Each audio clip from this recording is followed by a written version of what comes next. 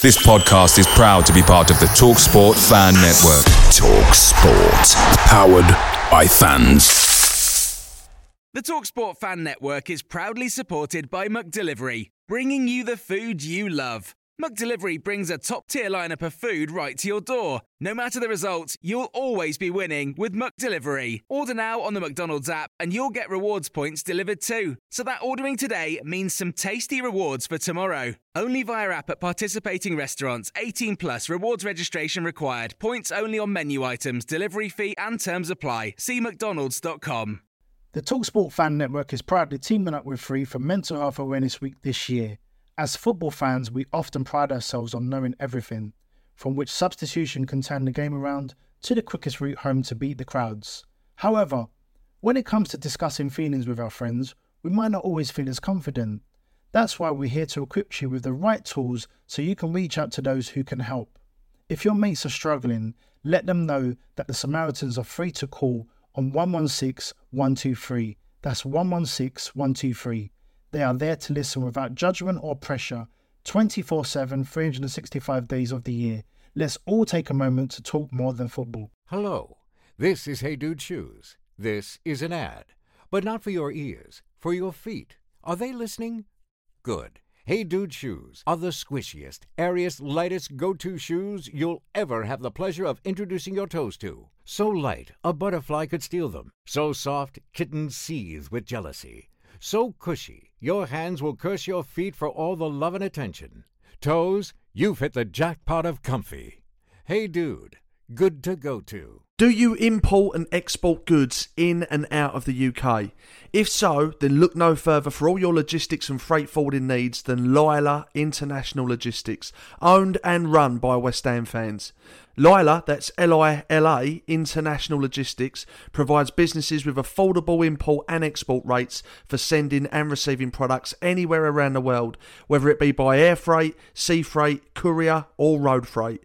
Lila provide a bespoke service for shipments, so you ain't being passed between departments and you have a direct contact at all times, 24/7 for shipments.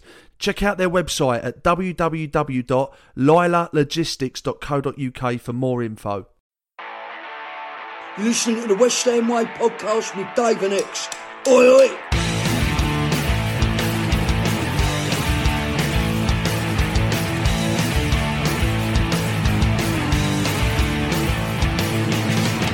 Hello and welcome to the West Ham Way podcast with myself, Dave Walker, an ex-WHU employee. On what is the Gaffer's birthday, we reflect on a defeat at Stamford Bridge, but one that took place whilst resting players for the big night on Thursday. We look at the performance, preview the Europa League semi-final and have an in-depth discussion about the future of Declan Rice before getting news from X and answering questions from patrons of the West Ham Way.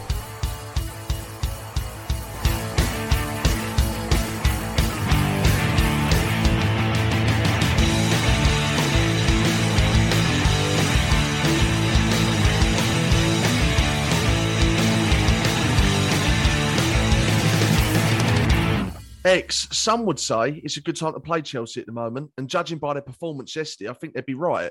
However, we couldn't take advantage of that. How do you feel about the game? Well, thankfully, we've got bigger things to worry about, so I haven't dwelled on it too much. I think I've been able to get over it relatively quickly because of the fact we've got these games coming out, the games in Germany and against German opposition. So yeah, I was disappointed. I went to the game, so I was disappointed. So I was there. I thought a draw would have been a fair result. Disappointed in the sense that yet another controversial decision against the top six side has affected the game, and so frustration in that.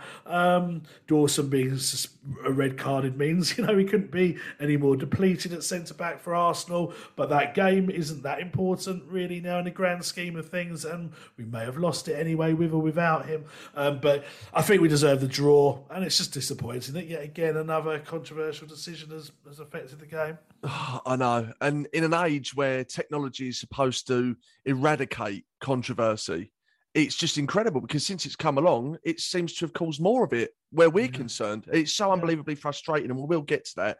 But I've got to say, from my perspective, I was so relieved to see that we rested our most important players. I mean, honestly, X, look, I wasn't there yesterday. So if I would have been there, and if for the fans that were there, I can understand if there would have been some disappointment, sacrificing the game ultimately for Thursday. But from my perspective, we could have lost that game 10-0 and I would have accepted it. It's what I wanted against Brentford away, as you know. We played our best players in that game. We lost, which was even more frustrating. Luckily, we got through it. I just think at this time, you just have to preserve your best players because we haven't got a squad that can cope with that if we don't. So I was pleased to see that. To actually go against what I said previously with the Brentford game, I was actually not too bothered that he'd done that against Chelsea either. And I'll tell you why. There was a difference. Firstly, against Brentford, I thought we could win that game with a strong team. Obviously, with hindsight, I got proved wrong. But on paper, we should have beaten them or at least got a decent result, whereas I kind of expected us to lose to Chelsea, even though they had been off form at home and stuff. But they've got nothing to play for now, apart from a higher finish in the FA Cup. They're not obviously in the Champions League now, so they don't have the European dilemma that we have. They also, our game on third, when it doesn't look like we're going to get Champions League now against Brentford, there was a chance that we would do, but with Arsenal and Spurs getting the results that they've got and us not winning and us losing against Brentford, not losing against Brentford, then drawing against Burnley, with effectively, I don't think we can qualify for fourth now. So I was a bit more accepting of the changes against Chelsea than I would have been against Brentford. And I think deep down, looking back, it's nice to know, barring a training ground injury or something, that we're going to have Rice, Bowen and Antonio, because they are the three, and alongside Dawson, I guess, the four most important players in this squad, or Zuma, but certainly those three are important, and I think it's really important that they had that rest going into that game. So, I was, to change what I said earlier, I was fine with that as well. Yeah, me too. I mean, I've got to be honest, they're like, I'm not even sure I'd have brought them on. I mean, it didn't do them any harm, thank God, but I was just a bag of nerves, really. Yeah, the problem was the game was...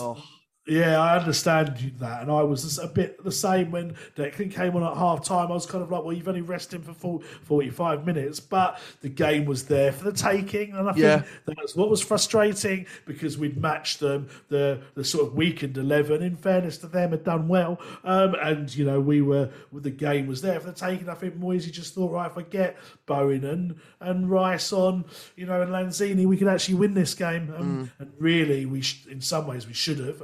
So I do understand why he did that, but as you say, thankfully they came through all right anyway, so it was irrelevant. Yeah, and we did miss those players through not playing. I mean, that was obvious. Yeah. It's an obvious statement that you are going to miss your best players, but, that spark in the final third just wasn't really there, was it? I mean, we missed the explosiveness of Antonio, the pace and work rate of Bowen, and the dominance in midfield from Declan. That said, like I say, my expectations were pretty low when I saw the team, with respect, and I thought they held their own. But I've got to say, hearing the fans sing Stamford Bridge is falling down at this time was something quite beautiful, really, wasn't it? Oh, mate, there was some great chants. I mean, obviously, it was copied from Arsenal, because Arsenal sung it the game before. But, we sung just like the old days, there's nobody here, which is quite satisfying. And, I was right next. I literally, if there had been a full house, I'd have been right next to Chelsea fans. I was right next to the empty seats. And, we sung that. We sung... something about tourists. I forgot now. Where's your tourists gone? Which is good. And then we sung, Stamford Bridge is falling down, and Chelsea are bankrupt everywhere they go. Chelsea are bankrupt. It was nice, and there was some good chants. It was a good atmosphere in Fest. I mean, it was a bit. I wouldn't say it was the most passionate of atmospheres like we've had against the European teams, where it's like come on West Ham, but it was some good chants, and we were quite loud at times, and whilst I'm not sure how I feel about Frank Lampard and stuff nowadays, but there was a big fat Frank chant that went really loud at one point. So it was a good atmosphere in that respect, and it was nice in a way to come out of a game where we've lost to Chelsea and not actually be that bothered, because usually that would have hurt me, that game, but it didn't really. Yeah. Well, let's talk about Dawson's red card. I mean, firstly, was it a sending off? And secondly, was it even in the box? Well, I've only seen the replay of it once. I thought I'd better watch it before we did this podcast. I've seen it on my Sky Sports app on my phone, so it's not the easiest to tell. They didn't really show you any replayed angles, but it does look like the foul starts outside the box from what I can see, and it does look like, when you put it in comparison to other incidents that have gone on at the weekend, even the Chelsea one with Paqueta, whatever his fucking name is, let's just call him Dave. What Dave did on the Chelsea, on the Arsenal players, that seemed just as bad. And nothing was given. There was no red card given for him, and it's just there just seems to be. And then the Everton game, I watched a bit of that. One of their players was fouled in the area and stuff, and there's just so many inconsistencies. I can't say I've seen enough of it to be able to give a fully 100% confident answer to it, but it did seem harsh. And one thing as well, which I haven't seen a replay on, I was literally right next to the corner flag.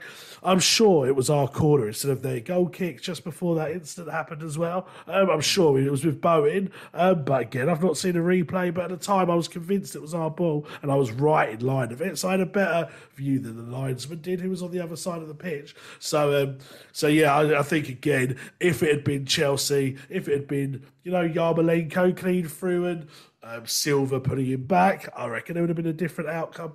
I mean, I did watch the replay back a few times. Granted, I consumed quite a few rum and cokes at the time, so it's not the most reliable opinion in world football, let's be honest, but it looked to me like the incident started outside the box. Yeah, that's what I thought. And I'm going to make myself sound stupid now, X, but I can't keep up with fucking rules in football these days. And that thing, the double jeopardy rule. It's funny you should say that, because that's exactly what I thought of the game. And I was saying to the person I went with, Steve, good bloke, my next door neighbour, the person I went with, that I was like, what about the double jeopardy rule? So I actually looked it up, because I didn't really understand. Now, the two things I've taken from what I've read is that if it's a genuine attempt to play the ball, then that's when the double jeopardy rule happens. If it's just a blatant foul where you've tried to just stop someone from scoring a goal, then the double jeopardy rule doesn't work. So that's the first argument. There's nothing like overcomplicating a rule, is there? This is what I mean, mate, and this is why it gets so stupid. And there was another slight caveat to it as well. I can't remember what the other one was now, but I think that's the main thing, that if it was a deliberate attempt just to foul the person, then the double jeopardy rule, and the rule doesn't happen. And then I read that it might only be keepers that it applies to anyway. So I'm not entirely sure. So again, I'm a bit confused, but I think it's either one or both of those reasons. I mean, I would say it's a moot point because he missed the penalty anyway, but it's not really, because Dawson's got a red card, so yeah. it's hurt us big time. Dawson was playing brilliantly, mate. So I don't think we would have conceded had he been on the pitch. Yeah, he was great, and I was going to come to this, but I might as well say it now whilst it's in context. He got given the man of the match by Country Mile by patrons, and rightfully so. He was brilliant, and he has been brilliant. I don't think he'll win it, but he's a dark horse in the world of dark horses for Hammer of the Year, Dawes, because the West Ham fans love him, don't we? Oh, 100%. It's the first time I've actually heard a chant fully go for him yesterday. I mean, there's only one Craig Dawson, so it wasn't like, uniquely written, but he's started being called Ballon Dawson recently. But, yes. And he's getting a lot of momentum, and rightly so. He's been phenomenal. If you talk about signings of recent years, he's got to be one of the best we've made. I love the fella. I thought he was brilliant yesterday. I thought he was brilliant in recent games. The fact that he's our only fit centre-back as well, the amount of shit he got when he first joined and people said he was rubbish, etc., etc. He's definitely a contender. Bowen is also a contender, 100%. I think Dawson's got a massive role. They all have a massive role to play going into the end of the season, but we've certainly with Zuma and Ogbonna and everyone else out, like, Dawson's role is even more magnified. But for me, the Hammer of the Year still has to be Declan Rice. Now, I know people think I'm biased, but Declan Rice has maintained this level of performance throughout the whole season. Yes, Dawson's been brilliant, and he's really getting better and better and better. But from day dot, that Newcastle game, the first game of the season, by his own admissions, Declan wasn't at his best in the first half, possible Euro hangover, whatever. But then his form kicked in, and the second half, he completely dominated the game. And how many games has he won almost single-handedly on his own, whilst captaining the side, I might add, to our best ever, or potentially one of our best ever seasons if we can, win the Europa League. I think, yes, I understand the momentum for Dawson. Yes, he should be, I would say, either second or third. For me, it should be Rice, Bowen, Dawson. But I think it has to be Declan for first choice. I think people just take for granted how good he is and how consistent he is. And because Dawson, we didn't expect it from him, it almost makes it seem like he's playing better than Declan. He's playing on par with Declan. It's in the most recent months, definitely. But Declan's been playing like this the whole season, and he has to be Hammer of the Year. If you're going to vote legitimately for who it is, take aside any politics off the pitch, which would affect Zuma, I guess. If you're going purely based on performances from start to finish, it has to be him. And what you have to remember is that up until about November time, December time, Dawson was third choice, and it was Ogbonna and Zuma that were the centre-backs. So he didn't even really play apart from the cup games. So if without Declan, who played almost every game this season, we wouldn't be where we are now. So it has to be Declan for me. You can't argue with it. His name's already on the trophy. Well, I don't think it is. That's the thing. Well, I think it should be. It should be. Yeah, it should be. No, but I think it is. Close. I think it is. Yeah, I do. Yeah, Okay. Especially, and I don't know how much of a part this has to play in it, but especially as he didn't win it last season, which was a bone of contention with some people, as it was for you. Now, personally, I did vote for Souček, so I don't think it was, as contentious as you claim it was. But this season, his name's already on it. For me, it's been different class. And how lucky are we to have literally the best player in the world for his position? I don't even think you can contend that. That's how good he is, and he's been phenomenal. And do you know what? Talking of Declan Rice, I wasn't too sure whether to raise this or not because I don't want it to seem like a big deal.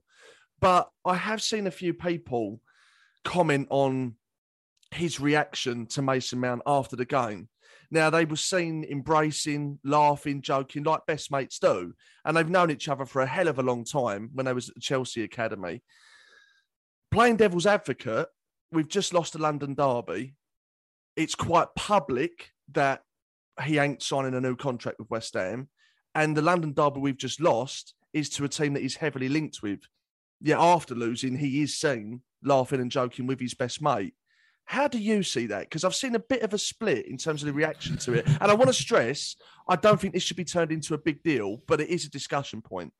I think it's a massive overreaction. Look, let's put it this way. Let's just say me and you, for example, we play squash against each other, and it's very, very competitive to the point where we've had to stop playing because it got so competitive. And I was, every time I lost, which granted wasn't very often, but every time I did lose, I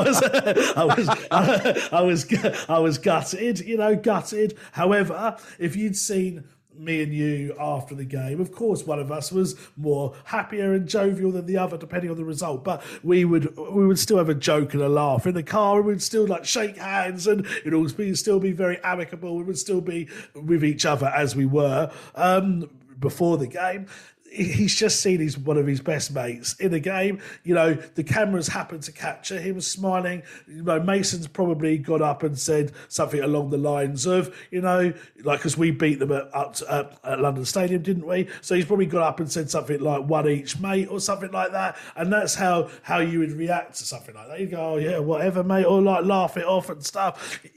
That's all it is. It doesn't mean it's not disrespectful in any respect. And I can tell you how I know this, because Declan Rice was a sub in the first half, obviously, and I was right at the front of the side where he was warming up. And every time, West Ham went on the attack or we were defending, he was kicking every ball. And, at one point, someone fucked up and he was really sort of gutted about it and stuff.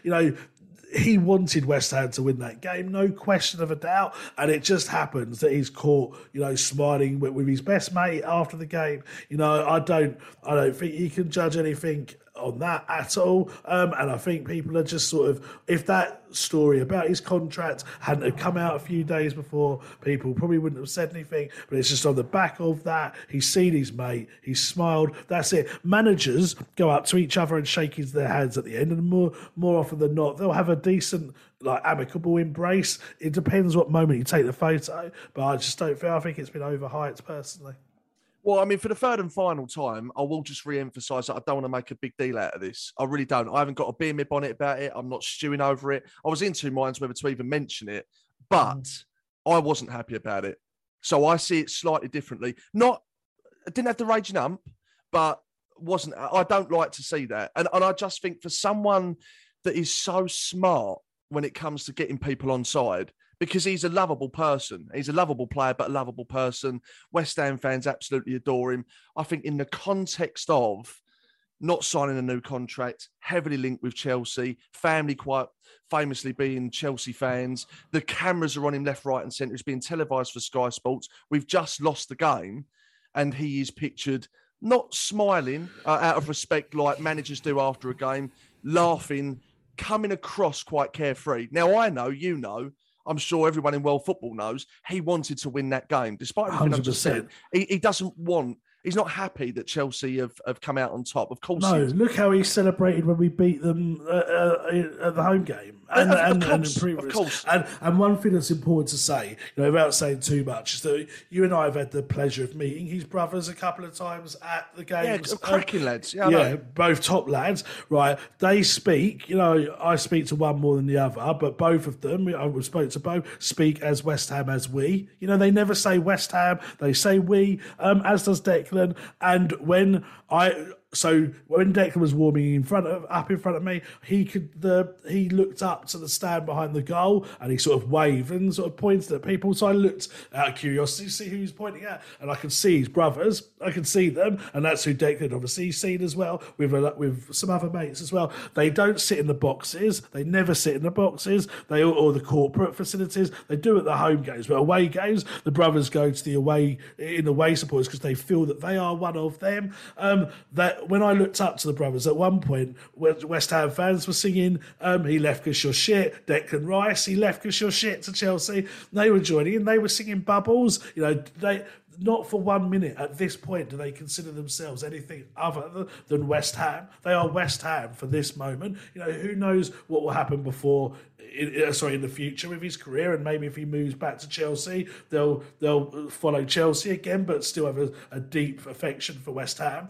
But at this moment, whilst he plays for West Ham, yes, they were Chelsea in the past, but they are West Ham now. Look at Carlton Cole. Carlton Cole was Chelsea before he joined West Ham. There's no question about it now that he is West Ham and not Chelsea. So it's the same with Declan Rice, and I think people are just looking for things personally. And I know you're not saying that. I don't mean you specifically. You've just raised that for the benefit of the show, and that it's a talking point. But I think people out there on Twitter that are saying it are wrong, personally. I don't think it's come into question anything that you said. I'm certainly not, and I don't think the fans on social media are coming at it from an angle that he doesn't care about West Ham, his heart isn't with West Ham as it stands. I don't think that's come into question. Personally, I'm just quite surprised that he would have allowed himself to be in that position when given the context of it. If have a laugh and a joke in the tunnel, swap messages after, FaceTime each other, go around each other's house. But when you've got Sky cameras all over you and we've just lost to a team that you're heavily linked with on the back of not signing a new contract, all I'm saying is I was just a little bit surprised. That's all I'm saying. Yeah, I understand what you're saying, but if for example, I don't know, like I'm trying to think, if Zuma had been playing and he'd gone up to Kante, as French international teammates, and they happened to be talking after the game, and Kante, who seems quite a jovial person, made a joke and Zuma laughed at it and then they walked off, would people be saying the same thing about it? Possibly, but I think people are looking for something there. It's just a moment in time. It doesn't, of course, if Declan had got at the end of the game, walked around and clapped all the Chelsea fans and waved to them and sort of done something like that, then he'd say, what the hell is he doing? But it was just a conversation with his best mate where he just happened to smile. And it's I think you could capture anyone in that moment. If you'd captured him maybe as the full-time whistle went, literally taking a photo of him as the full-time whistle went, I bet he wasn't smiling then. I bet he was head down and gutted. But it's just a brief moment in time that's captured that, and you can make any photo tell a story if you want it to. And I think it's just nothing. Okay, ideally, it wouldn't happen because then you wouldn't have had this debate. But it's nothing to look into. And I think if it had been any other player, if it had been Mark Noble, let's just say Mark Noble talking to, I can't even think of an English player or someone that he would know that's in the Chelsea team, but, or maybe Loftus-Cheek then. If he was talking to Loftus-Cheek at the end of the game and he happened to be smiling, I bet not one person would say, what's Noble doing there? Can't think I've ever seen him do it. I don't think people would have noticed it. I'm sure there's probably times he has, but it's just not been brought to the attention because no one's thought anything of it. No, fair enough. And like I say, I don't think it should be turned into a big deal. It's more of a discussion point, really, and just keen to get your thoughts on it and give my own. But I certainly haven't got the ump about it. Like I say, I wasn't even in two minds whether to even talk about it. But just thought it was a relatively interesting talking point. But ultimately, VAR fucked us in the arse once again. The players that went out, I thought, did better than expected, to be honest. We missed our key players, as every team would do. But I've got to say, I fucking laughed my bollocks off when Jorginho missed that penalty. I mean, he looks like a right helmet with that run-up and all. I know. One of the worst penalties I've ever seen. It's terrible, mate. It's terrible, mate. Mate, I stand at 5 foot. I'm going to round it up to 5'8", 14 stone in my 40s. Right, I think, and I often say this, but I think 100% I could have saved that because he didn't. It wasn't even in the corner. It was literally right next to him, and I probably wouldn't have dived. I probably would have just kicked it away, but I would have still saved it. Yeah, I know. It was a terrible penalty. It was absolutely horrendous. Yeah. Absolutely horrendous. Massive game on Thursday, X. I've got to be honest, I literally feel sick just talking about it. Tactically, how do you think we'll approach that game when you look at our injury situation at the back? Because, it was a solution to go with 5 at the back yesterday, but is that too defensive in a home leg of a semi-final? And if it is, what's the alternative? I don't know. I'm just praying that Zuma is more ahead of schedule than we think he is. That's my my hope. If he isn't, then it's a tough one. I think Johnson played well yesterday. Obviously, he was in the back of a 5, but he's been talked about by under-21's England manager as showing a lot of potential at centre back. I could see that from yesterday. Maybe he's the answer. Maybe you do go with the 5, but you don't have Mazaraku and Shafal. Maybe you have Fredericks and maybe Fornals possibly. So there's a slightly more attackingness to those wing backs. But I think for me, I'd be tempted just to rush Zuma through. That would be what I would do if Zuma's back in training, which I believe he has done. I believe last week he trained. Okay, now it might have only been for Thursday and Friday, but I believe he has trained in light training, but he's only been out 3 weeks. 4 weeks. It's not like he's going to need match fitness training because he's played most of the season. I know it's a risk because he's our £30 million centre back. I would inject him if he needs it to play. That would be what I would do. It's a real tough one, I think it's probably too big for Elise. It's a big ask for an academy player to come into an occasion like that.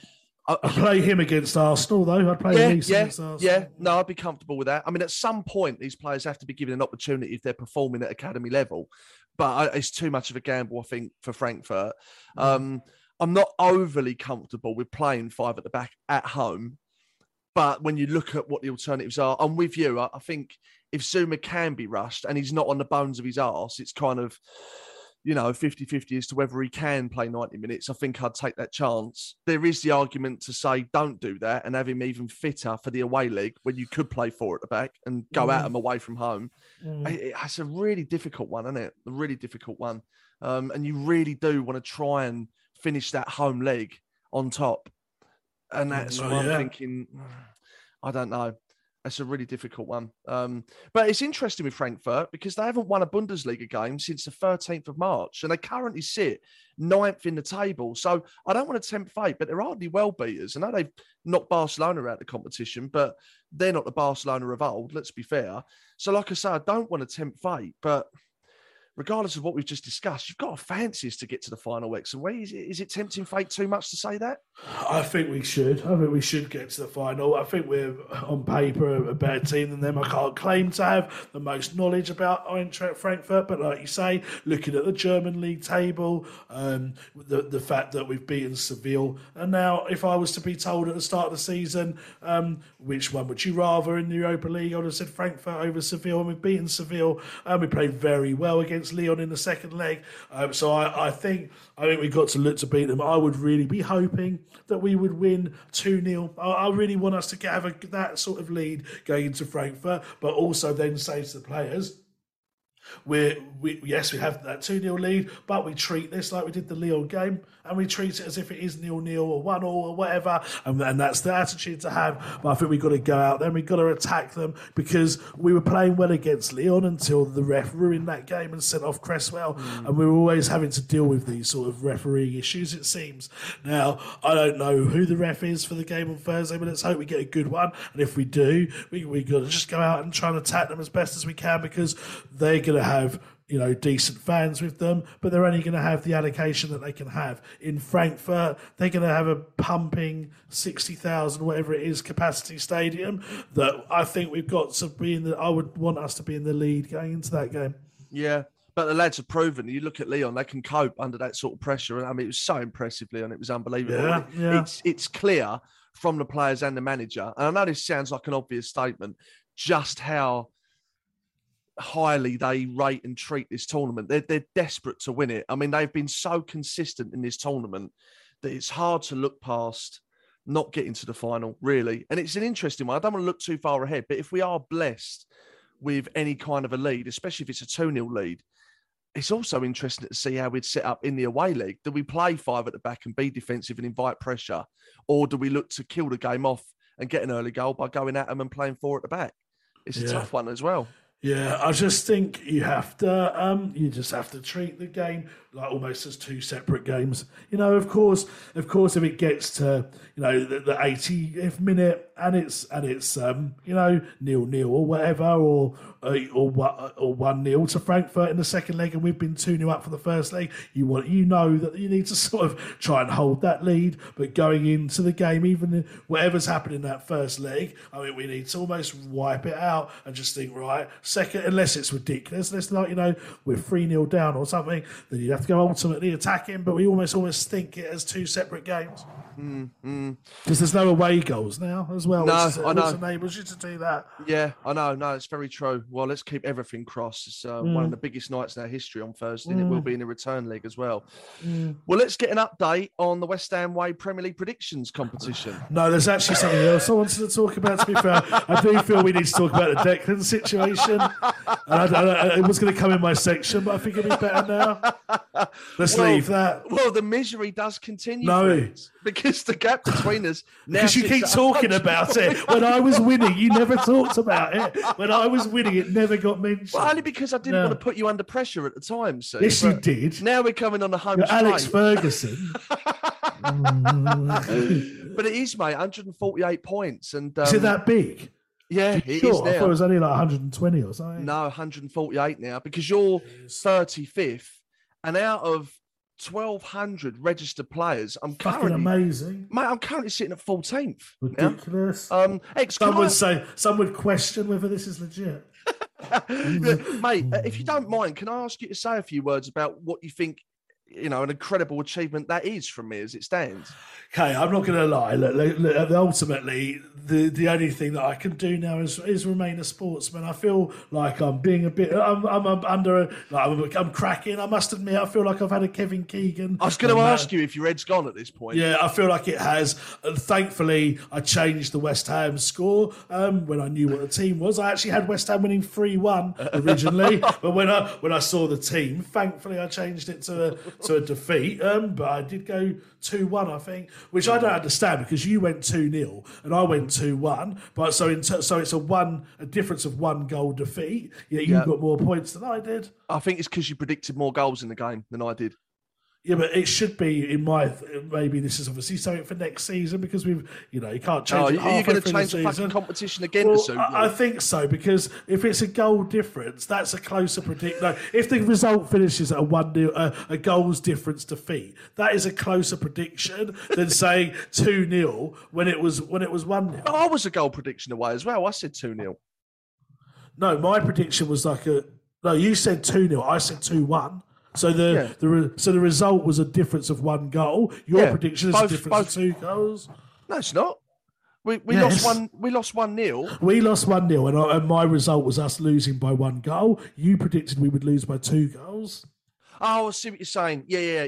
No, you're right. So in theory, my prediction is closer than yours is. Yet you got more points. So are you putting the current situation then down to the probably 8 points difference with that prediction with Chelsea? No, I'm highlighting things. The other thing worth highlighting is what's happened to this fucking sportsmanship that you praised? Okay. I will go back to sportsmanship at the end, but I just need to make a few points clear. Brighton versus Southampton. Yeah, you predicted 1-1. Yep. I predicted 2-1 Brighton. Yep. Okay. Brighton scored a goal to make it 3-2. VAR fucking ruled it out, and it was debatable. Newcastle last week, they scored a goal in the 97th minute or whatever, which took it from my prediction to your prediction. Yeah. It's just quality predicting from me. I can't work with the gods. God is ultimately the most powerful person here, and he decides that you're going to win. So I can't beat that. So in your defence, you are sounding very defeatist, mate. Okay. There's a few weeks to go, but I have lost. Like your head's gone. No, I have lost. The bookies have paid out already. I have lost. But what I would say, joking aside, when I have to answer questions from the press and the chairman about what's gone wrong this season, I will say to them what they have to bear in mind is that I'm 34th out of 1,200. So it's been a good season for me. I've proved I've done what was right for the club, and any other season they would have won me the league hands down. Okay, but credit where it's due. You are 14th in the whole fucking game. And so, therefore, despite having an amazing season myself, your season is even more amazing than mine. And I can't say much more than there's only 13 people in the whole bloody world that have beaten you at this point. So, yes, well done. I feel you do have luck on your side, but well done. Whatever you have, you utilise, and you have produced the results. I've won the fantasy league, so again we're equal. I don't compete in that. So. Yeah, so that's because you couldn't win it. You wouldn't be competing. Because you didn't win. If you'd lost, I won the first 6 weeks, if you remember, which was hilarious. Yeah, and then you capitulated. If you didn't bother fucking playing it as well. If you'd capitulated in the predictions league, I know full well that first season, if I'd been like 1,000 points ahead of you, we wouldn't even be playing it this year. But because you won it the first season, mate, that actually isn't true, because up until about the 30th week, you were at times miles ahead of me. Yeah, because you won the previous 2 seasons. What I'm saying is, if this was the first season, you wouldn't have played it. Fair. It is true. You know, it is fair. And I think, yes, I'm very frustrated by it, but ultimately you've done well. But I do think my sportsmanship is the ultimate winner in this. Yeah, I mean, and last season you closed the bloody game 3 weeks from the end. With your agreement? No, not my agreement. I said play the last 3 weeks, and you wouldn't. I wonder why. I've got to be honest, right? This sportsmanship from you is a bit of a head fuck, because you're literally you're extending your hand for a handshake, then you're pulling it away just so I go to shake it back. Right, I don't really know where you stand. I'll put it back. Ultimately, I feel, yes, there's been a number of factors along the years that have been very frustrating with this game. However, getting away from the sportsmanship element. I'm coming to it now. However, to be 13th in the game, you're not going to win it because the guy that's top is fucking miles away. But if you could get in, say, the top 6 or whatever of this game that you created, I think it would be a very good achievement. To be honest, mate, I think it's an exceptional achievement without looking at the top six. I'm not even thinking about the top six. I'm just fully concentrated on winning a third consecutive season at this game. And as I've said to you before, and I don't like reminding you of this, X, but for you, if I win this season again as the reigning champion who has never lost this game to you, it would then take you 4 years to beat me. Because after 3 years, that would make it a draw. We'd won 3 seasons each. But you'd have to go 4 full seasons consecutively beating me to go back on top. And that's fucking grim for you, mate. Well, I might just do what you do. You can see that I'm losing in it this season, so I might just stop playing. Don't like it anyway. Never likes this game. Doesn't count because I don't like it. There you go. Well, this is where the real skill lies. Fantasy football's just for fucking silly boys, really, isn't it? Millions and millions and millions and TV shows. It's a big world, mate. It's a big world we're living in. So comparatively, the numbers ain't that right. But no, listen, I haven't prepared anything at this point because obviously there's still weeks to go. But I just want to say, it's been a roller coaster. I'm personally very proud of my resilience, really, because I've spent a big part of the season behind you. Well, nobody would know because we didn't talk about it on the show then, so nobody would know that part. I don't know. As far as credit's due at times. No, you haven't. As far as they know, you were at the lead at the start, and then for about 3 or 4 months we didn't play it, and now you're at the lead again. But I just want to say, your words are very much appreciated, X. I know, obviously, you're going overboard a little bit on just how skillful I am at this game. I appreciate. No, you're not. Words. You're not skillful. I said it's luck. But all I can say to you is, mate, I just wish you the very best of luck because your predictions have been quite poor, really, over the last 6 weeks. And as I've said on previous shows, and listen, I don't want to come across as patronising. If ever you need my help, or you just want to get my ear really on where you're going right, where you're going wrong, I'm always here, mate. Okay, I've got a question. Like, honestly, genuinely asking for help here. How do you manage to convince the listeners, so as much as you do, that when you don't like a game that you're losing at, it's fine to just scrap it because you don't like it. But when it's a game that you actually win, we keep that and that game's legit. Well, how have you convinced that that's fair? If I was to make my case in court for Fantasy Football Gate, I would say, and you've got to back me up on this, I've said to you repeatedly when you suggested that we do the fantasy football, I don't play it, I don't like it, shit game, I don't want to do it. Because you can't win. But then I was for the first 6 weeks. Yeah, you loved it. You loved it. Texting me every week, sending me graphics of your team, talking about the tactics. It was funny. And it even featured on the show. It featured on the show then. See, exactly what I'm talking about. No, but with fantasy football, I just thought, you started to get on top after 6 weeks. I thought, I've had me a bit of fun with it. Fuck that off now. Yeah, because I don't like it. It's just it's too involved. I just like predicting where the real skill set lies. And you just don't like losing. That's the bottom line. And you know that deep down. And if you've been losing the prediction league, that would have gone by now as well. No, I was. I've been losing the prediction league for 30 weeks to you. Yeah, but prior, you won the 2 previous years comfortably. Well, the second one. Oh, thank you very much. It's the first one. No, the first one you did, not the second one. No, I did. Second one, definitely. And at the moment, it's getting more comfortable in the third season. And I just don't want things to be awkward between us because obviously, we both played a game. We're both doing well, like you said. You're doing amazing, mate, 34th. Well done, you. Incredible from you this season. But obviously, I'm 14th. So, do you know what your prize is? No. I've already booked it. You get to go back to the restaurant in Lyon and have the chili con carne with a candle in the fucking middle. And I hope you enjoy it. Well, moving on because I definitely won't enjoy that. It's fucking awful. I'm still having nightmares over that. I still can't believe you ate the whole fucking thing. Mate, my stomach has not been right since Leon put it this way. Like honestly, the other day I was sitting there thinking, my goodness, like what is happening to my stomach? And then I remembered what is happening to my stomach. So I don't know how long this is going to go on for. I feel right today, so I'm hoping I might have seen the back end of it now. But I'm still suffering.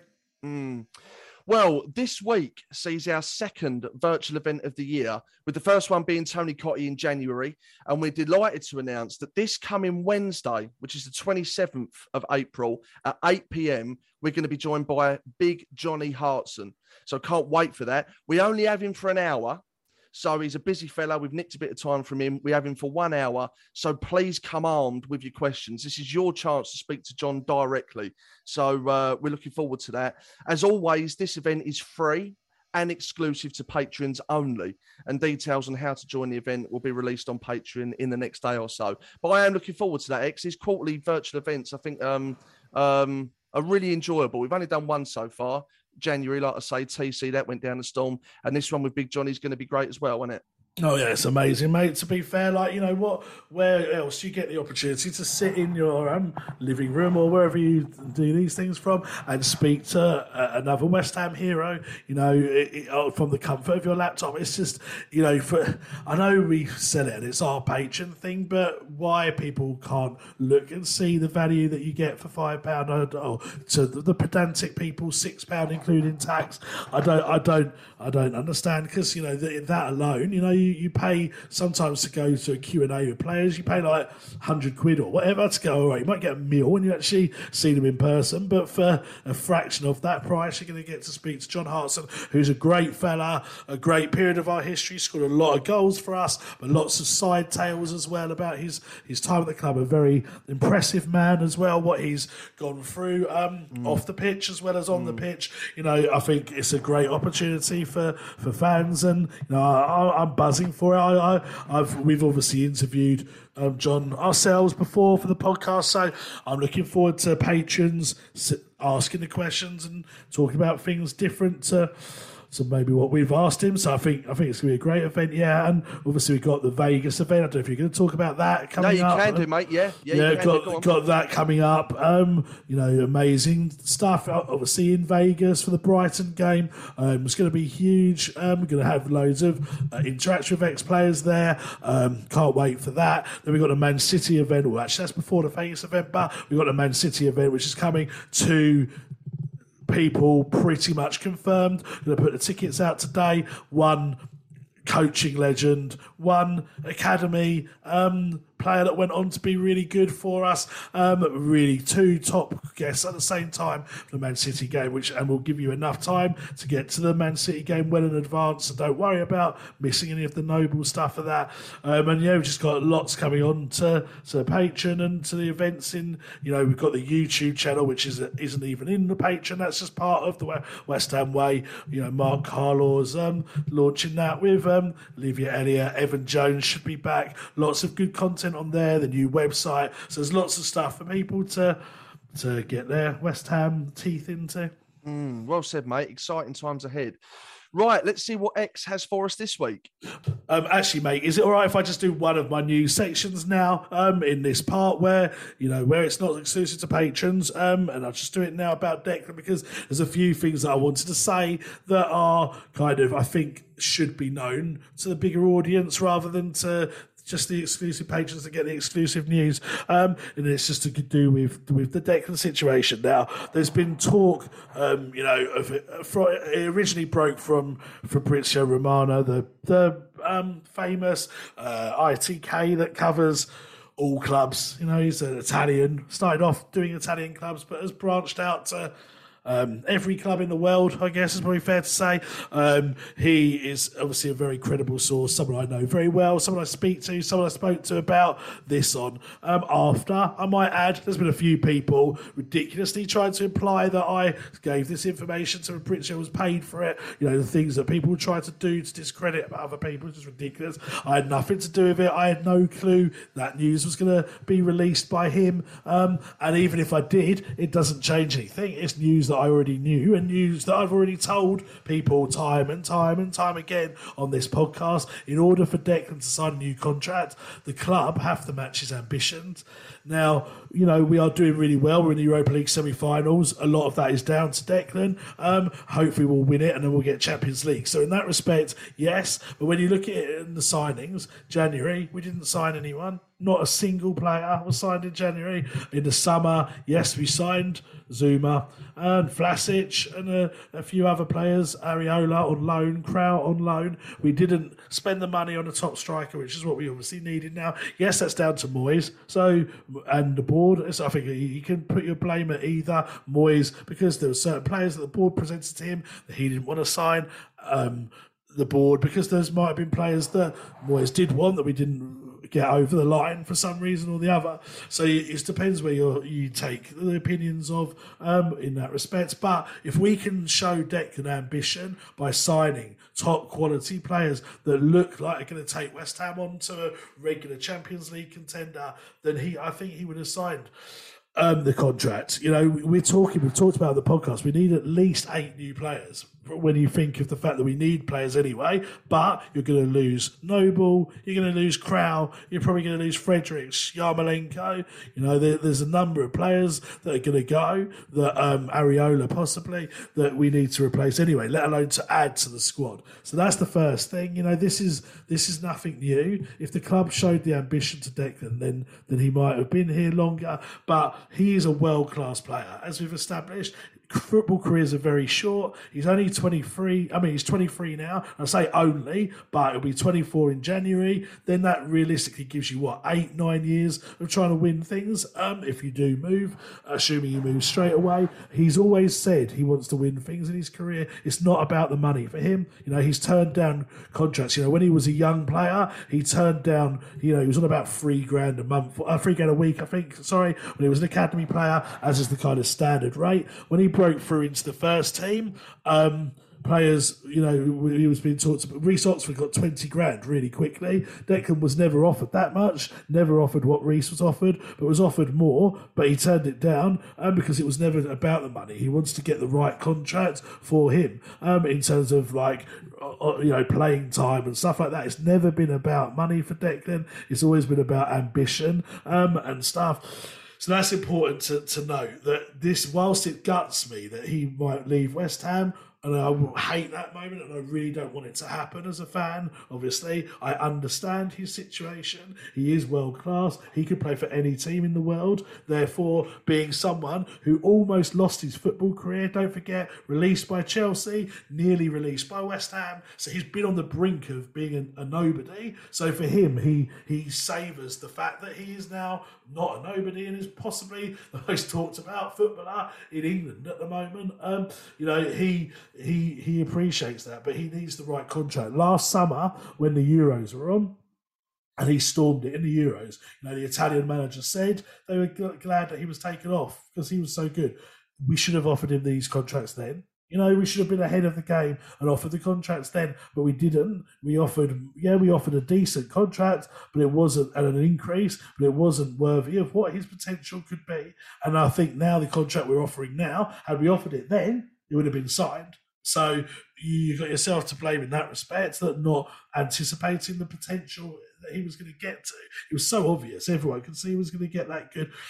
There's no gentleman's agreement being signed. It might be felt that that's the case by the board. The board may feel that they have that in place, but there is no gentleman's agreement as such. It is what it is. He's been offered a contract, which he's turned down. He's still got 3.5 years left, so it's not like awful at this point, but he's turned down the contract. The club, they feel that the valuation on him, it's up to the club how much they value him, but obviously the valuation is very high for a defensive midfielder. I agree with it personally from a fan's point of view, because I don't want to sell him, and it's basically saying we're not going to sell him. But from Declan Rice's point of view, it is probably beyond what he thinks his own valuation is in terms of the fact he's a defensive midfielder. And I think the situation is just what it is. He wants to have control over his future. He's still got 3.5 years. That's the bottom line. What may start to happen now, and I hope it doesn't, and I hope we're better than this, but is that the club start to put stories out about him that are negative towards Declan. I really hope they don't do that, because they've got a good relationship with him. He loves West Ham and so on, and I really hope that doesn't happen. And it might not happen, but I just really urge that it doesn't happen, because even if he does leave in the summer, he should be remembered for all that he brought to the club, and not sort of the fact that he wanted to move on to better himself. I don't think West Ham fans can knock him for that. Yes, it's disappointing. Yes, we're all gutted. He may not even move on. He's not going to force a move. He's not going to rock the boat. He's going to still play to the levels he plays for West Ham. It's just that, if he does move on, I think West Ham fans should respect it. And I kind of wanted to say that because I think there's been a few myths. Like I said, in a nutshell, it's not new news. What came out, we know that he hasn't signed a contract. He hasn't signed a contract 2 or 3 times that have been offered to him because he wants more ambition from the club and more control over his career. If he does leave, I think it's gutting and I really don't want it to happen. I want us to have shown the ambition he deserves, but I can understand it. Thirdly, I hope the club don't try and put him in a negative light because I think he's doing what all people his age and his ability would do if they're at West Ham. And I think that's the bottom line, really. And I just think let's just enjoy the journey that we're on now. Let's try not to think about it till now, and let's just see what happens in the summer. The clubs might not bid for him in the summer. If they don't bid for him in the summer, he can't move. So that's the situation. Yeah, no, I can totally understand what you're saying there. And I go back to saying earlier, we love him as a player, we love him as a man. I just think, a couple of things there from my perspective. He's talking about the club's ambition. We're 3 games away from winning the Europa League and subsequently qualifying for the Champions League. Now, at that point, the board have to do their bit and bring in the sort of players that Declan expects to be brought in. Because in that respect, if we are playing Champions League football, you'd like to think that we could attract bigger players. So the summer's going to be crucial in that respect. Definitely. And that's why, like you said, we have to do that then. Oh, we have to do it. We have to do it. But if we do win the Europa League and we do win the qualify for the Champions League and we do bring top quality players in, I don't know how much more ambition Declan would want from West Ham. That's my only sort of slight question mark, because I think that the club is in the best position it's been in a long time. That's true. It's not as if we're sitting 9th in the table and we're out of every single competition, because then it's a no-brainer. If you're Declan Rice, with his ability, then you would. But then at the same time, he is still contracted to West Ham for 3.5 years, or however long it is. I think the club are within their rights to say, look, Dec, I'm not being funny. You talk about ambition. We've just qualified for the Champions League after winning the Europa League. Please God, they're in a position to say that. You still got 3 years on your deal. We'll pay you more money. We'll give you more money if that's what you want. But in terms of ambition, we are where we need to be at the moment. And I just hope that, and I'm sure he will, but I'm hoping that if that's the case and we're in that luxurious position to have that conversation, then he wouldn't try and force a move, because he's not as if he's 28, 29, is it? No, true. But I think when you say that, obviously you've got the situation in January where it's not necessarily the board's fault necessarily, or the players might not have been out there. The right players for the club might not have been out there, but we didn't sign anyone in January. When we were pushing for the top 4. Okay, so what would we have achieved if we would have signed those players that we potentially are going to achieve now this season? Well, would we have qualified for the Champions League if we'd have signed a player? Well, we still can do that if we win the Europa League. Would we have won a trophy? We still can do that if we win the Europa League. So how much of a difference does that make? I'm with you. I was fuming that we didn't sign anyone in January. That said, we've incredibly managed to go on to have an incredible season without doing that against all odds. So I'm just trying to think, how much of a difference would that have made to what we potentially going to achieve? You make a fair point. I mean, I think we would have had more of a squad depth to be able to compete on both levels and not had to sacrifice a team as such against Chelsea, and maybe not played as poorly against Brentford because we couldn't make changes. There's definitely that argument, but I accept your point, and I agree. If we qualify for the Champions League, well, then you can say to Declan, well, look, we got Champions League football here. Now we want to have regular Champions League football and we want to compete for the league. Because let's be honest, right? Mm-hmm. Declan could play for Man City. He could play for Liverpool. Anyone. Yeah, Real Madrid, whoever you want to pick. PSG, he could play for these teams. He's therefore, his ambitions are winning the league, title and a minimum title contenders, Champions League contenders. Now, as much as we would love West Ham to get there, God, please, I want it more than anyone. Can we honestly say that in the summer, with what we will sign and what we will do, we'll be able to say definitely next year we're going to have a good run in the Champions League and we're going to be competing for another Champions League spot, whether it be through winning a trophy like the Champions League or whether it be in the league. That's the question. And if the board could convince him that we can by signing the right players, and if we go out and spend 200 million or something, 250 million, and it is worth noting that the board, I saw a stat the other day, the board have spent quite a lot of money net in their time. I saw a survey and I was shocked. It's much higher than perhaps they get the credit for. So to give them a bit of protection from this argument, I think we're like the 13th highest net spender since like 2015 or something like that. I have to load it up, but I was shocked at it. But whatever the case, Declan's ambitions are literally, and rightly so, winning trophies every year, and we need to convince him. Is he going to be guaranteed that at Chelsea then? Not necessarily at Chelsea, but I'm looking at that stat. 312 million is West Ham since 2012, 2013, biggest net spenders, which is amazing. So you can give the board credit that. He's not guaranteed it at Chelsea, but even Chelsea in a fairly average season with a lot going off the pitch have pretty much qualified for the Champions League next year, are in the FA Cup final and are played the semi-final of the Champions League.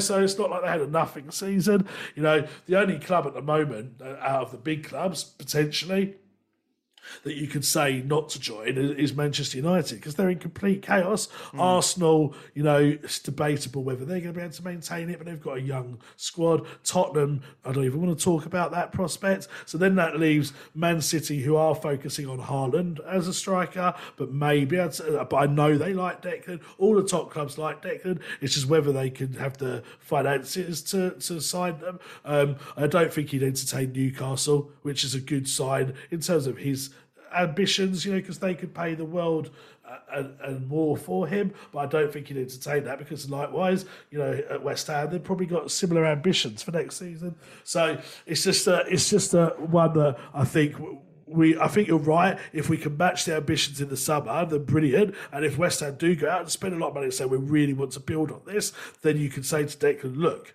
this is what we're doing. We really want to build on it. Let's kick on. There would be an argument to say that you'd hope he'd stay, but you've got to see West Ham doing that. And at the moment, you could argue, since he's been here, he's had contract offers that, in their opinion, and probably mine and other West Ham fans' opinion, have never quite matched what they should be at the time he was offered them. They have got there eventually, but it's always too late to when they should have been offered.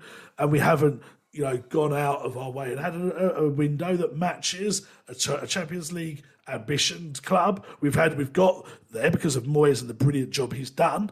But in terms of the ambition, it's not quite been there. So what I'm trying to say is, I just hope that West Ham fans almost forget about the situation now. Let's enjoy the season. Let's hope in the summer the board do match his ambitions. Let's have and that we are in the Champions League next year, and let's take it from there. But there was so much talk about this in the week over something that really isn't that much different to what it was, and we've just got to be careful of how.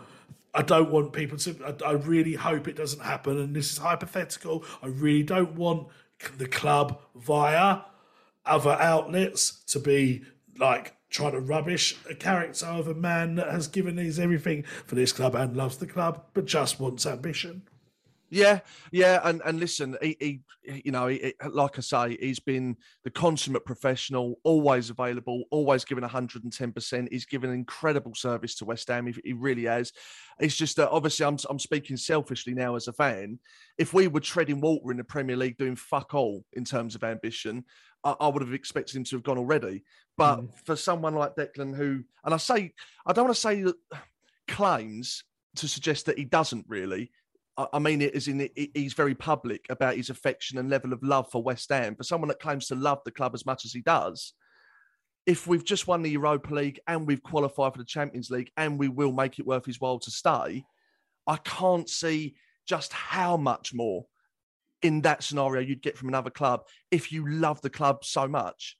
And we're playing top level football. It's not as if we're treading fucking water in the Premier League, is it? Do you know what I mean? No. That's my only gripe, really, is that we're talking about the potential ambition of West Ham, where at the moment we've never been more ambitious in our fucking history. We're just on the verge of qualifying for the. Is there a slight difference here though? Is it? Yes, you're right. We're on the verge of qualifying for the Champions League, but is that because of the ambition, or is it because of the fact that the manager and the players that he had have done just such a superb job? Is that ambition, or is it just the fact the manager's done so well? Yeah, but that doesn't make sense to me because yes, it does. Because you could have a club. It does because you can have because the manager and the players.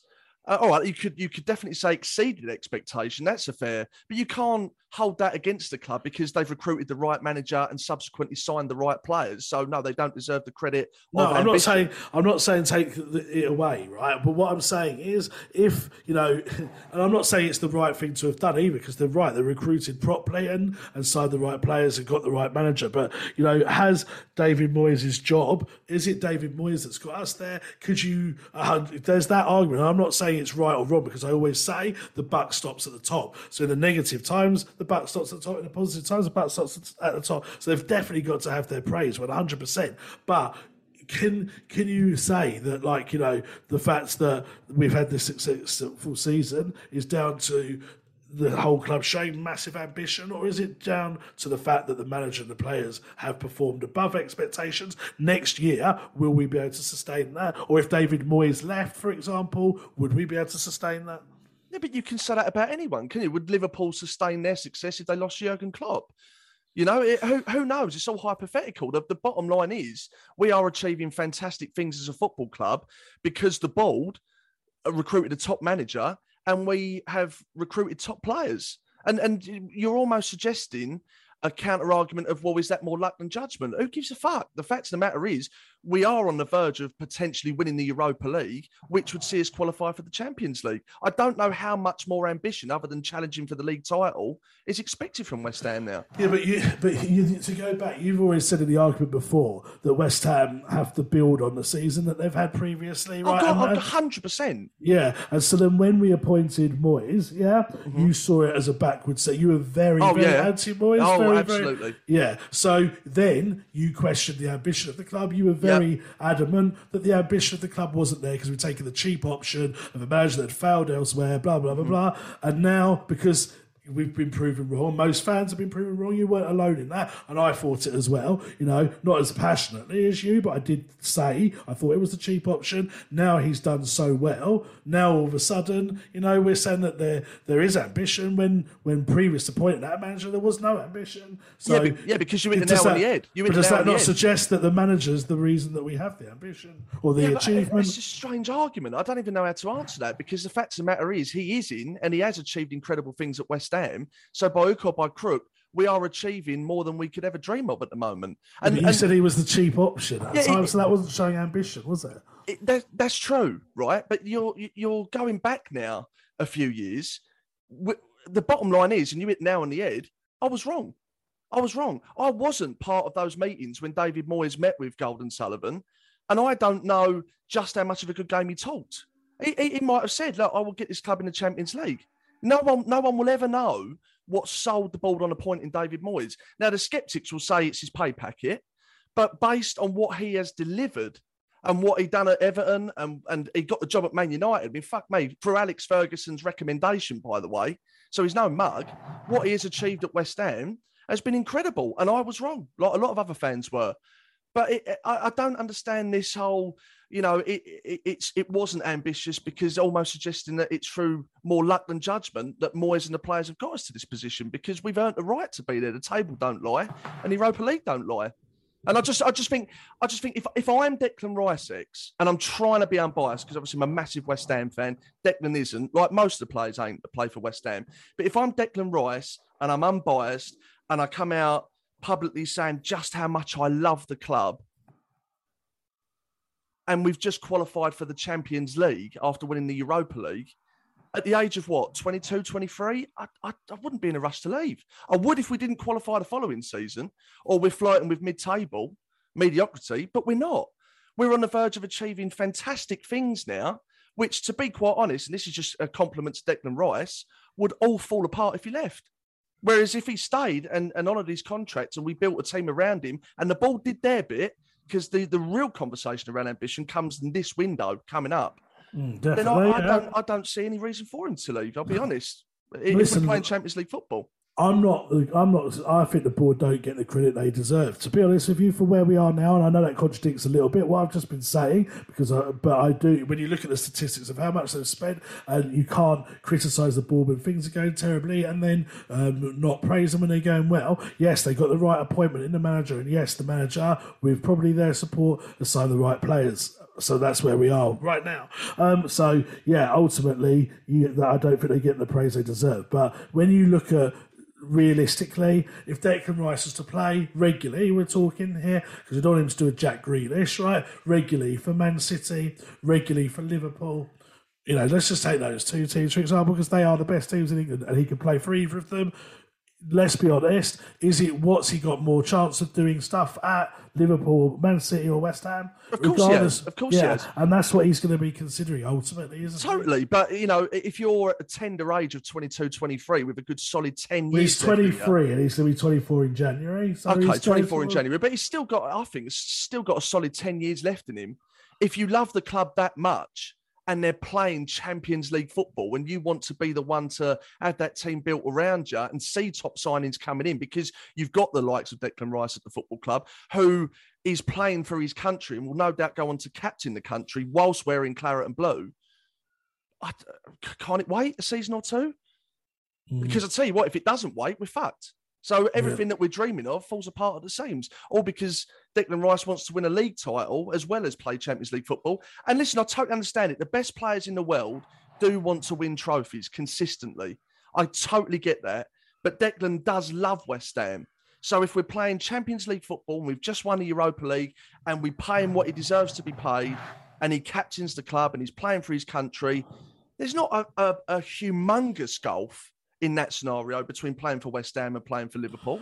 No, I know what you're saying. When you say love the club, of course he loves the club. He always have fond memories of. Then stay with us. Stay with us. Be the centre point of that fucking team. Be the next Bobby Moore. Yeah, I get and that, help mate. us play Champions League football every single season. I get that, and you're speaking as a fan, 100%. Of course I am. Of course you are, and I am a fan, 100%. And I could quite easily change my stance to be the fan that I am, and I've been a season ticket holder for over 30 years because people question that as well. I am a fan ultimately. I'm also trying to provide a kind of in unbiased, balanced view on looking at it. When you think as well, look at Wayne Rooney. Yeah, you say Declan Rice loves West Ham. He loves West Ham for what West Ham did to him. It's his adopted club. He loves the club now because it's the club he came from the academy, is represented. Fans love him, etc., etc. But he wasn't a West Ham fan to start with. Wayne Rooney was a Everton fan.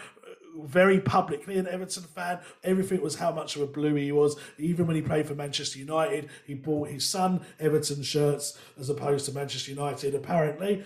Yet he left Everton, who were a bigger club than West Ham, and also in a relegation scrap from memory. They are now. No, but they were then. Because they're under Moyes. But when he broke through, was he not? They were a Champions League contender under Moyes. They played in the Champions League. Didn't Moyes had not long joined after Wayne Rooney? Moyes gave him his debut, 100%. I can look it up now. Wayne Rooney made his debut for Everton in 2002, according to this. Right, David Moyes was Everton manager in 2002. So it was literally as David Moyes started, where he gave Wayne Rooney his debut, and then David Moyes definitely got Everton to Champions League spot at least once, and they were in regular sort of 5th, 6th, 7th under David Moyes, hence why he got the Manchester United job, right? In 2002, they finished 15th. Okay, well, that's the first season, but they definitely got into Champions League after that. Let's look at Everton's league positions just to be accurate, because there will be people that have the benefit of not doing a podcast like this. Everton league positions. Everton 2003 was better. They finished 7th. Okay, right, here we go. Right, so it's just loading. When did Wayne Rooney leave Everton as well?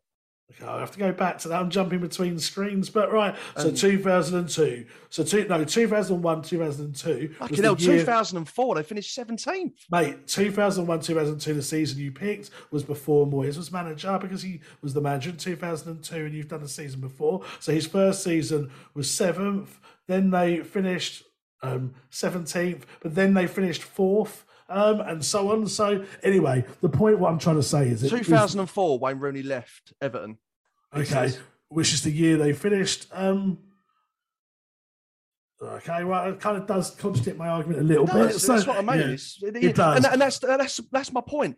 If West Ham had finished where Everton had finished in 2004, which by looking at it was fucking 17th, I'd have expected Declan to have been gone fucking before we even finished the conversation. But we're potentially playing in the Champions League. So how's that compare? But what my point is that Wayne Rooney was like this die-hard Everton fan, right? Even after all of this as his play career, apparently, and I don't know the facts because I'm not an Everton person, but Derby, his Derby manager, he turned down the Everton job before Lampard because he'd rather manage Manchester United and wanted to do what he did at didn't think it was fair to walk out on Derby at the time or whatever. It depends what you believe. I don't know Wayne Rooney or the situation, but what I'm saying is there's other players that have walked out on their clubs. Rio Ferdinand left West Ham for Leeds. You know, he was a West Ham academy boy. Frank Lampard, I know it's different because the stick he got, but he left West Ham. You know, there's been players that have left clubs that they supposedly love throughout the years. Declan does love West Ham, but Martin Peters, he's another one. You know,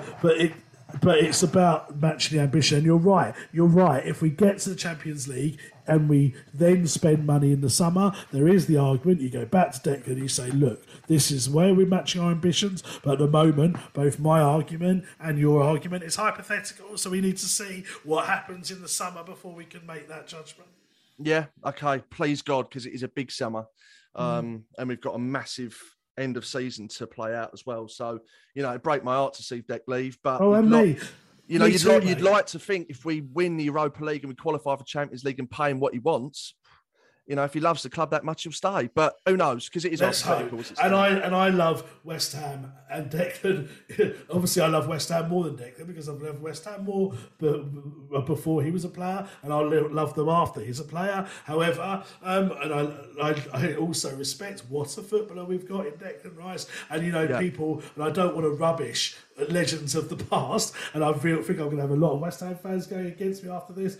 But there was times when Bobby Moore was looking at other clubs. Apparently, I don't know if it's true or not. There's a time, apparently, I don't know if it's true or not, that Trevor Brooking was in talks with other clubs. Martin Peters obviously left at his peak. I think I just sort of try and look at it from a Declan Rice point of view rather than West Ham's Declan Rice. I try to look at it as Declan Rice without a particular affiliation to a club point of view. And don't get me wrong, I would pray for... I don't want Declan to leave West Ham. I've seen this kid go from a 15-year-old just released by Chelsea and I've followed him since then, told all of the podcast listeners that he was going to be the next best thing, took a lot of shit over the years of being too pro how well he was going to do, was ultimately proven right, but I don't want him to leave, but I sort of try and see it from a balanced point of view with his eyes as well, but I hope we can match his ambitions and keep him for the rest of his career and that he goes on to manage us one day as well. Yeah, I hope so. I mean, again, to make a comparison, because you're making a few there, and you could argue it's unfair because everyone's situation's different. But you look at someone like Harry Kane. He could have gone to a fucking bigger club and won titles and whatnot. And no, he couldn't. That's the problem. That's actually helped my argument. His contract doesn't have a release clause or anything to the point that Man City... Neither's does Declan. No, exactly. So this is why Declan wants to have control with the contract situation. Why, Harry? Because but he's contracted to the club. It's not the other way round. No, listen. With Harry Kane made it. It went on bloody strike in the summer. Yeah, because mate, he's 28. And his time's running out for a big move. Declan ain't. He's 23. Yeah, okay, fair enough. But Harry Kane's been trapped at Tottenham, so to speak. He's been a world-class striker since he was at least 24, 25. Harry Kane, he hasn't been able to move. He's probably not been as public as he was about it in the summer, about wanting to leave. He probably wanted to see what Tottenham's ambitions were. And Tottenham's ambitions, as much as I hate to say it, have given him a Champions League final. They've given him pretty much Champions League qualification most years. And other successes. Well, I say successes, they haven't won anything, but decent league places and Champions League performances, and yet he still wants to go. He's meant to be, Mr. Loyal to Tottenham. Jack Grealish, he left Aston Villa, the club that he supposedly loved. And I'm just trying to say, like, Harry Kane, wants to leave because he wants to win things despite being a Tottenham boy, but he can't because Tottenham basically told him he has to stay this summer, and then he went on sulk. He didn't score a goal for about the first 10 games or whatever it was because he was so pissed off at not being able to move, and he still can't move, so much that Man City, who were desperate to sign him, have now tried to sign Haaland instead. And Harry Kane is probably going to look back on the rest of his career having not won anything, because he's probably going to have to stay at Tottenham for the next 2 years or however long his contract is, and think to himself, I wish I'd maybe thought about this earlier. And I think that's the situation. But as we keep saying, if we can show Declan true ambition, then yes, your argument is definitely valid, that he can maybe achieve things at West Ham. But we've got to show him that. We've got to show that. We can't go into the summer and sign 2 or 3 players and have the fact we've got 1 striker all season again. That's not ambition. No, it's not. And if we don't win the Europa League and we get knocked out by Frankfurt, I would totally understand him putting a transfer request in summer. I would totally understand that. If we win the Europa League and we qualify for the Champions League, I would be very disappointed if he put in a transfer request. Very disappointed. Okay. I don't think he'd ever put in a transfer request. That's one thing to say. I think he might say behind closed doors, if a club comes into me, a top club comes in for me, I'd like to move. I think he would possibly do that, but I don't think he'd say, I want a transfer request, I'm not playing. I don't think he would ever turn nasty. If that's the case, then, mate, I'd keep him. Wouldn't let him go. And maybe that's almost I hate to say it, credit to Tottenham for the Harry Kane situation. He might have had a sulk, but he's banging him in now, isn't he? Exactly, And if I'm talking as a fan, if I'm talking as a West Ham fan, that's what I want us to do. I want us to say to Declan, I don't fucking care what you want. You play for West Ham and you play to the best of your abilities because you've got to keep your England space in the squad. And if you're not performing, you're not going to get in there and you're not going. And if he's not going to sign a new contract, then I'd be tempted to just keep him for the 3.5 years till he's 27, 28 and let him go for a free. It's not my money. And, I'd rather have a Declan Rice at the peak of his game for the next 3 years than sell him in the summer, because I'm sure the players we buy in return wouldn't be as good as him. So of course, as a fan, if I'm speaking as a fan here, which I obviously am, my feeling is, so what, Declan? I don't care if you want to leave. I understand why you want to, but tough. You're staying here. You're our player. You signed the contract originally, so you're sticking it here. And if you play well, so you play for England. And if you don't like it, well, then you're going to just be in the reserves or whatever as a fan. But if I'm speaking from Declan's perspective, then I think differently, and that's why I think fans have to have a sort of almost an understanding of his situation as well as being fans, is what I'm trying to say.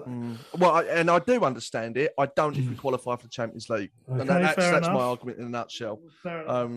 Right, okay, that was much longer than I expected it to be, that conversation. Me too. You weren't meant to argue with me. You were meant to just listen. Yeah, sorry about that. Well, I promise that now we're actually going to go to your section. I'll shut up. X is the man in the know. He keeps you informed from rain or snow. His opinion is in demand. There ain't another ITK that I can stand. To listen to the rest of this podcast, you need to be a patron of the West Ham Way. Becoming a patron couldn't be easier. Just visit www.patreon, that's patreon.com/the West Ham Way, and confirm your subscription to get full access to the West Ham Way podcast, our second weekly show called the West Ham Way Podcast Extra Time, classic clips of audio and video interviews, exclusive news from X, matchday team news before anyone else, an exclusive forum, live Q&As with myself and X, monthly prize draws, discounts on events and merchandise, and behind the scenes content, all of which for just £5 a month.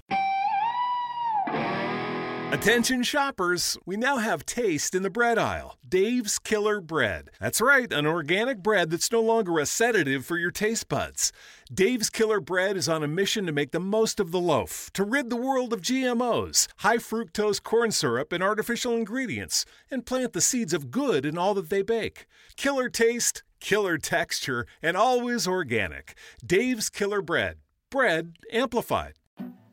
The share it with a friend deal. Even if that friend is yourself. Your McDonald's, your rules. Live your best morning with BOGO breakfast sandwiches only on the McDonald's app. Now buy one Bacon, Egg, and Cheese McGriddles or Sausage, Egg, and Cheese McGriddles and get a second one free. Valid for item of equal or lesser value. Limited time only at participating McDonald's. Valid one per day. Excludes $1, $2, $3 menu. Visit McDonald's app for details. Download and registration required. Ba-da-ba-ba-ba. The TalkSport Fan Network is proudly teaming up with 3 for Mental Health Awareness Week this year.